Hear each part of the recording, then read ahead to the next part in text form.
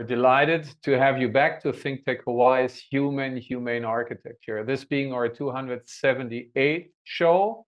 And thanks to our producer, Michael, he will show you down there which accumulated viewer you are, the 14,834th, which we appreciate very much.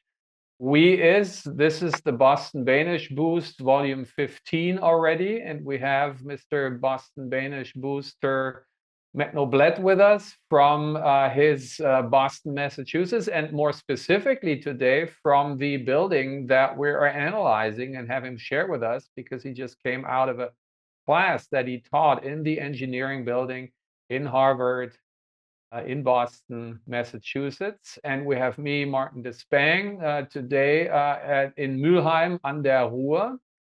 And we will hopefully have back in our Honolulu in the Bishop Museum, DeSoto Brown with us soon, when we come back in a second.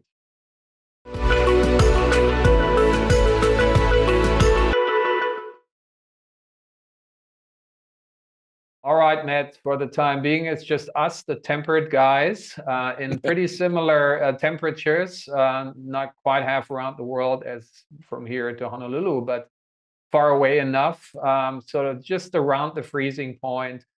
And before we go back to your building that greatly you moved into it for today's show, let's do some little bit peer review and get us to another city here in Germany, which is your buddy Bundet's favorite city, which is Duisburg in Germany here.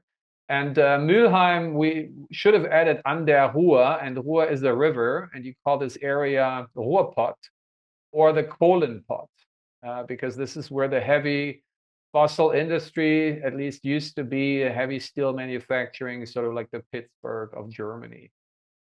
So there's a building here. I'm here with Joey and Lenny and their ladies. And Joey used to go to school to do his master's in automotive engineering management here, and he lived right by this building here.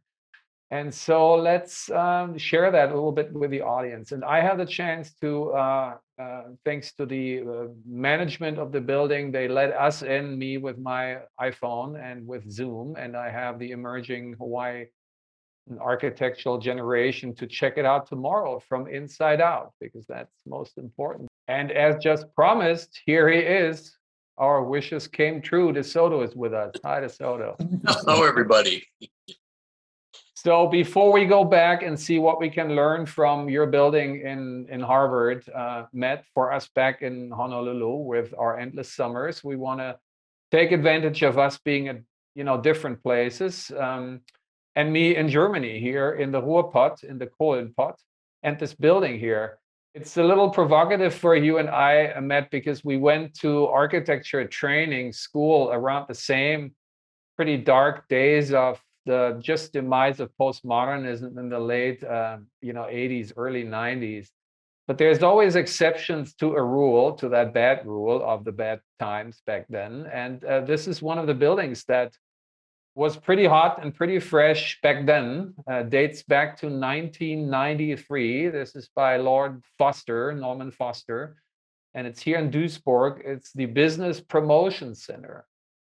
And yeah, let's bring you into DeSoto just to quiz you on which are things. I mean, you've been in Boston back then as a child, but you rightly so. I mean, from your point of view, said, okay, I'm never going to go back. So you have memories, but we're freshing these memories from in terms of climate, and we're assessing things in terms of the criteria of skins, or first skin that we're born with, the second one that we put over, which you don't have to unless you sit in your chilled museum office there, and the third skin we also don't really need so much as we need it existentially here, and that's obviously the point. So what do you see, DeSoto, that sort of makes you think about things, differences and similarities to back in Honolulu?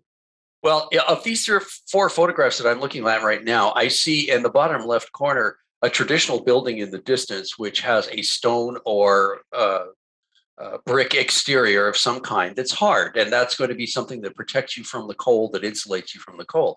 But in that same photograph on the right, we see a fully glazed, just glass wall made of large glass panels.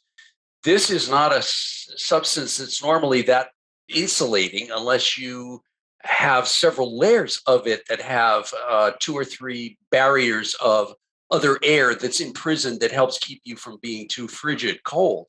And I see on the right, there's also just what looks like one pane of glass, although I can't clearly see, there may be 2 with lines behind them. So to me, that suggests that this is not a very frigid climate, although I know in fact that it is. So something's going on that I don't see here. There has to be some kind of insulation that's keeping everybody from freezing to death. You just proved yourself wrong once again in a good way, DeSoto, because you keep saying, I'm not an architect, but you just proved you are. You're pretty right on. Matt, what could we add to that expertise? Well, I assume we're looking at least a double, if not triple glaze wall system with sun shading devices or lamella between the glass panels that keep the sun from reaching the interior and overheating it, which would be a fairly typical installation for Germany in particular. I don't know whether I'm on the mark there. You're the only one of the 3 of us who's actually touched this building, so you have to. Yeah. I will further report because I will be in it tomorrow with the students from Inside Out, which is more important. And we also have the floor plan here that we fished from the web. Foster, after this precedes his most iconic and sort of a hero for high-rise, the Commerzbank in Germany, in Frankfurt in Germany, so not that far away from this, where he inverted and basically took the circulation, outside of the building and freed its core, which is something that your building in Harvard is doing a lot. And he was doing this with the Hong Kong Shanghai Bank already in earlier in the late 70s. And here he's sort of, probably because of the typology being rather sort of developer driven or small actually engineering firm that sort of drove this, that maybe, from the plan, it's maybe not as innovative as it's from its envelope, which yes, very much. It is a, which we call a Doppelfassade. There are 2 facades, 2 glass envelopes on top of each other. There's 18 centimeters cavity space in between. And that basically the one in the back is probably double pane at that time, because triple pane wasn't around. And then there's a single plane layer at the very front. And we also see indications of transportations in front of it, right? We see on the right, we see light rail, which we should have back in Honolulu, as we keep talking about, because you had electric streetcars, DeSoto, just like that on grade, and we need these back. And we're also, the picture at the top left is borrows from our to be, recontinued, comparing autos and architecture, the mobile and the immobilia. This is Lenny's newest car, which she bought for around €1,000. This is a Polo. Have you, DeSoto, ever heard or seen a Polo? Because you're a VW expert, because you had a Bug and a Rabbit. But have you ever had a Polo? No, but have you ever heard of a Polo? I've heard of the Polo, but at the moment I cannot remember much about it. But before we talk about the Polo, just below the picture, you showed the floor plan of this building, and I want to do that. I want to talk about that quickly. It's very unusual because it looks like a lens-shaped building that comes to 2 sharp points on either side. And I'm wondering what the rationale was, or why it was built in this unusual form. Is the lot or the location very skinny that required this, or just was it because it looked unusual and interesting? I think we leave this up to the audience to do more detective work, because we can only guess so. I've been on Foster's website, and you guys should do this too. But I think that's good homework that we assign to the audience here. And I want to go back to mobility, and I want to go back to that cars here. They're actually more than ever in Honolulu also important to give you a climate zone, because you turn the heater on because it is cold. right? So way more than anything. This is the Polo 3. Right now, the newest version is the Polo 6. And they've been around since 75. And comparing architecture and automobiles, that was also the year when Foster did one of his first buildings, which was the Willys, Faber, and Dumas building in Ipswich. And you recall that one from history lessons, Matt, and I share with do. us. I do. Yeah. Do you have a picture? So I don't. We have to leave this up, or we'll Okay. bring it next time. We should probably do. Okay, next time we promise we show a 75 Polo, and And we a show the 75. 75, which they just call Willys building. And I mean, the Willys, just as a sort of an appetizer for that one, was also a curvy linear in plan building that had an all glass envelope. In that case, it was I think single layered, and then he basically moved to double layered. And you see these pretty heavily coated people there, which means, and you also don't see much sun there, right? So in this situation, I will ask the management tomorrow, why don't you move the blinds up so you can soak up whenever there's some sun out there, you can soak it up, and then you create passive solar gain, right? And that's the point. This situation you will never have in Honolulu, as we know. We don't have to worry about that. However, we have glass buildings, right? We started talking about if you should do basically these double facades in Honolulu again. Again, for me, it seems a little bit like too much. Like as if you wear a puffy coat and then have a hat that has a wind turbine and a thin film PV that runs the fan and drags it out of your puffy coat. It seems to be too much, but again, it's at least better than the current buildings because we have predominant, double pane glazed high rises that have nothing over it, right? No external shading, no nothing. So, and one reason you Matt explained to us how you sell this to clients is that the maintenance of these shading systems, they're very vulnerable to wind and then keep breaking, is you extend the lifetime of that one. So there is a return of investment for investing in an additional layer of facade, right? Mm-hmm. Let's go to the next slide. And because this is when we were there in about half a year ago with a whole crew here, and you see us at the bottom right in front of the building, with including our exotic escapism experts, Susanna, and the whole bunch here of us. And this is a situation you could imagine, okay, this is Honolulu all the time, right? And in this situation, you would basically bring the shades down and bring the blinds down, right?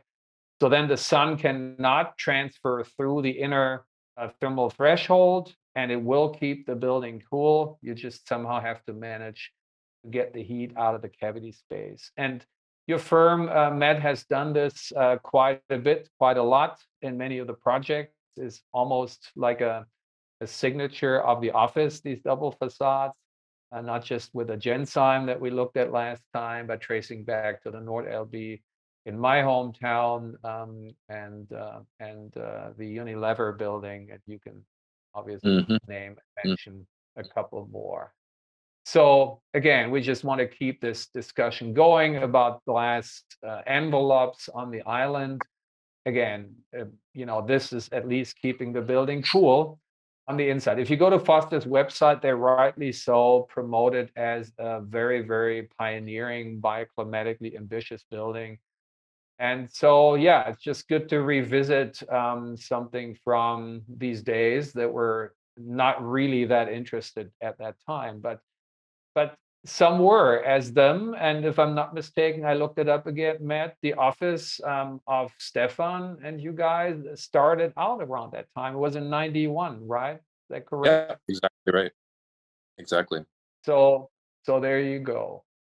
Okay, let's return to Honolulu. Next slide. And pick up on because after all, and perfectly, Matt, that you sit in the engineering building as we're talking, we recognize the green curtains. So let's remember, DeSoto, what is the sibling, the equivalent of that on the UH Manoa campus? We have an engineering department there too, right? Yeah, but I do Uh-huh. not remember which one that is. And shame on me, but I That's don't remember. I'm not a person who is at UH too frequently. you might be in good company. So all the other guys who have this sort of senior moment as well, you need to go back and just watch the shows the two of us did about it. That's exactly And right. so the architect is a very iconic traditional firm in the United States of America. That's Skidmore, Owings, Merrill. That they basically designed it. And Skidmore, Owings, Merrill, we know for a lot of work. And there's one other project on the island that is also by SOM that is preceding the Manoa building. So you might say there were some smart people who said, hey, this is actually a pretty cool firm that we might want to take advantage of their expertise as well. And which is that other building, the Soto, that we just looked at Now, not that see, long ago? you're putting me on the spot again. I just I turned. do. I I just do. got older day before That yesterday, is and now I've forgotten everything. that is okay. Yeah, happy birthday again. Thank you, thank you. So that's the Mauna Kea Beach Hotel, which you see at Which the we very bottom see. right, There we are, which we right did with there. our friend Ron. And the top right is a preview of a show we have to do about it when we sent me there, and that was the first time I saw it. That one is working titled Liquid Stoned Hawaii or something like that. So we just want to again point out, smart, universities. They have their eyes out there and look for innovative practices, and that's something that we keep saying we need to do again as far as UH. Maybe back to Foster one more time and one last time. The Commerzbank Tower in Frankfurt, for me always is sort of a variation of what for some, including me, is one of the most innovative SOM buildings. That's within the show quote at the bottom left, sort of in the middle, that sort of column of three images there. That is the National Commercial Bank in Jeddah in Saudi Arabia, which is also basically infusing these atrium spaces in the building, and then spirals them around the more you go up in the building. And that's something that Foster's Commerzbank also does. Here, of course, because of the hot desert, the exterior facades are entirely opaque. In the Commerzbank Tower in Frankfurt, rightly so, they're more open because we have this tricky, sort of ambivalent, kind of schizophrenic climate. So that being said, again, just as a little bit of a reminder to our administration, to my employer, watch out for these practices who've proven themselves to do well. So that gets us back to the next slide in your building that you're sitting in. And as we promised in the last show, although we will return, which is also circled in here, to these very, very cool breakout spaces. But we said, after all, it's also a building where some serious research has been done and conducting in laboratories. And that's what we would like to talk about now. And we will see them in the next slide, but maybe you want to add something organizationally or so on this slide, Matt. No, I mean, I think just to kind of situate what we're going to look at, the main part of the building is divided into three blocks. The entire building is about 500 feet long. And so it was important to break the scale of the building down by expressing it as three separate building blocks with the research laboratories inside. So you can kind of see along the top part of this picture where those three divisions happen. And then in between those laboratory blocks are where the collaborating spaces are for scientists and researchers and engineers to come out of the labs and be in a more tempered environment, let's say. Is that, Matt, when I'm looking at this, is that the area on the left that's labeled area lounge? Yes, exactly. That's one there. And then on the other side of that central gray block with the labs in it, there's the other one between the other two boxes. Right. And Matt, I'm just looking at, let me just quickly ask, Matt, I'm looking at the room that you're in with the green curtain and the distinctive ceiling. But I'm seeing, is that acoustical tile on the left Or what is that? Because it looks like the kind of acoustical tile we used to have in buildings back in my youth, which is many years ago. On the wall here? Yeah, with the little holes. Yeah. It's actually perforated drywall, so it's Okay, normal. it's the same thing. Normal. Yeah, and it has a acoustical backing behind it to keep the sound. It's basically for sound purposes. Right. Okay. So this is a quiet room. Sort of. This is like a 8-person meeting room, basically. Okay. A conference room. And that's in one of okay, and that's in the area lounge section? It's not too far. Just below that, you see a kind of a white triangular area with an atrium. That's the atrium that's behind me here. Okay. So we're looking at the 4th floor plan, and I'm on the 5th floor here. But that's the space. If we're going to the next slide, is that the room at the bottom left that you're sitting in, or one alive? No, that room is way down on level 2. Okay. But it's all part of the same space, which is this atrium space, or these atrium spaces run up through the height of the building. Yeah. And we also see the lab, so where the people do their hands-on research there. Right? And so I can see that the lab spaces are big, and they're full of a lot of perhaps solid surfaces. So maybe they're noisy, and maybe the room that you're in is to get away from that noise. Yeah, partly. Although the acoustic control throughout the building is was a big concern of ours. So, of course, in a space like I am, this is intended to be very quiet. But the laboratories, even though the general level of noise in them is higher because of all the machines that they have running in there and so forth, the steel decking that we use to create the floor slab, which is the ceiling of those laboratories, is perforated as well and has acoustical insulation in it. So that acoustical control in the laboratories is as good as you can make it, in a space that's like that. And then just over my right hand shoulder in that atrium space, you can see sort of above me this lamella ceiling, which is also perforated with acoustical insulation inside of each of the lamellas to control the sound in the open public space. That's fascinating. Thank you for telling me. No, I mean, honestly, because I would never have known that.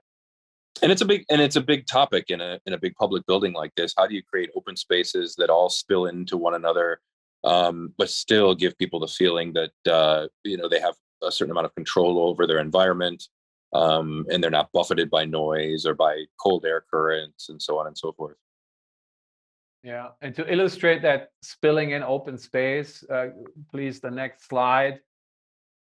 That you see this very, very clearly here in that section, how that sort of volcano erupts through the building, as to use a Hawaiian theme familiar to us. The and volcano, how again,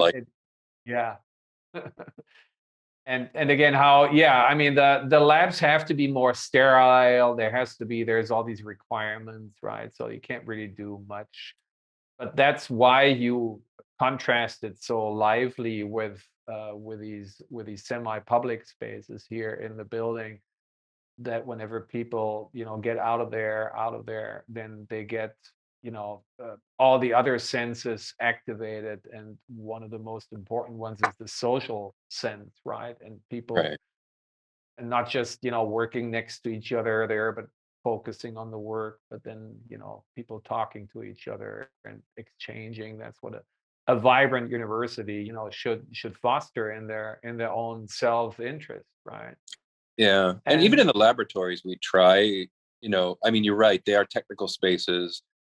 They have a lot of technical requirements. They are also intended to be highly flexible, and the nature of what's built in them changes quite often. But at the same time, people have the same kind of human needs when they're working in those kind of spaces for long periods of time that people have everywhere, which is the ability to see outside, to connect with nature, a lit environment, and the ability to see their fellow sort of occupants. So those are important features of those spaces, even though they themselves are fairly technical in nature. And so in looking at this side view, there are 2 levels below grade, but on the left, is that an open area to the sky? Okay. It is. It's an open court. We cut that into the old foundation of the building precisely because we were going to put occupied spaces below grade and needed to be able to give people, again, that connection to the outside and to daylight and to air, as well as an opportunity to come out of the below grade spaces and just go outside for a few minutes if they wanted to do so. So that's exactly what that is. Yeah. And also in the section, coming back to the sort of beginning of the show here today, on the right side, we see that sort of indicated something going on as a double facade, but in this case, a little different. And we see that sort of section perspective cut on the left, that stuff that's kind of fading out. And since we're at the end of the show, we still bring the next slide up just as in to mouthwater you for discussing this further next week and to find out. And so what's in the distance there, this is what we will pay attention to in the next show a lot. And for the time being, we stay inside and enjoy one of these breakout spaces here. They're just really, really pleasant, as you say, it connecting with nature, looking outside, having a tall, very tall ceiling there, and still with all the little tricks that you don't shove in people's face, but you cleverly and elegantly integrate into everything. It's just a really feel-good, well-being place and space there. That yeah, very unfortunately, enjoyable. unfortunately, the photograph was taken right as in the middle of COVID, so the building was not able. We weren't able to have people in the photographs, which is always preferable. Yeah. But also those spaces, I mean, the nature of the furnishings there is such that they can all be kind of pushed away to one side, and that space used for other kinds of events, speaking events. There's projection and AV in these spaces. They could have cocktail parties, dinners, informal social events, and things like that. So really, it's about trying to create social spaces at many different scales throughout the building to accommodate all the diversity of uses that happen here. And this just shows another difference to other practices, because the other architects, probably including like Vignoli you worked for before, they always want to get their money shots, party shots without anything in there, without people. And, the Danish practice being the opposite, it's all about the people. So you want people in there. So, yeah, we're at the end of the show. So we look forward to see you next week to discuss more what kind of mysterious stuff we saw in the background there on the outside. And yeah, you have to get back to us to find out what that is. And until then, please stay people and planet friendly, planet and people friendly as you guys. Bye-bye. Hi. Thanks, Martin.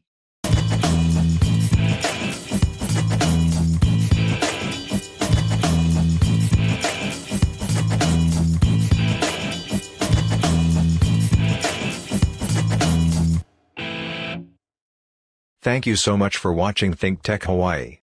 If you like what we do, please like us and click the subscribe button on YouTube and the follow button on Vimeo. You can also follow us on Facebook, Instagram, and LinkedIn, and donate to us at thinktechhawaii.com. Mahalo.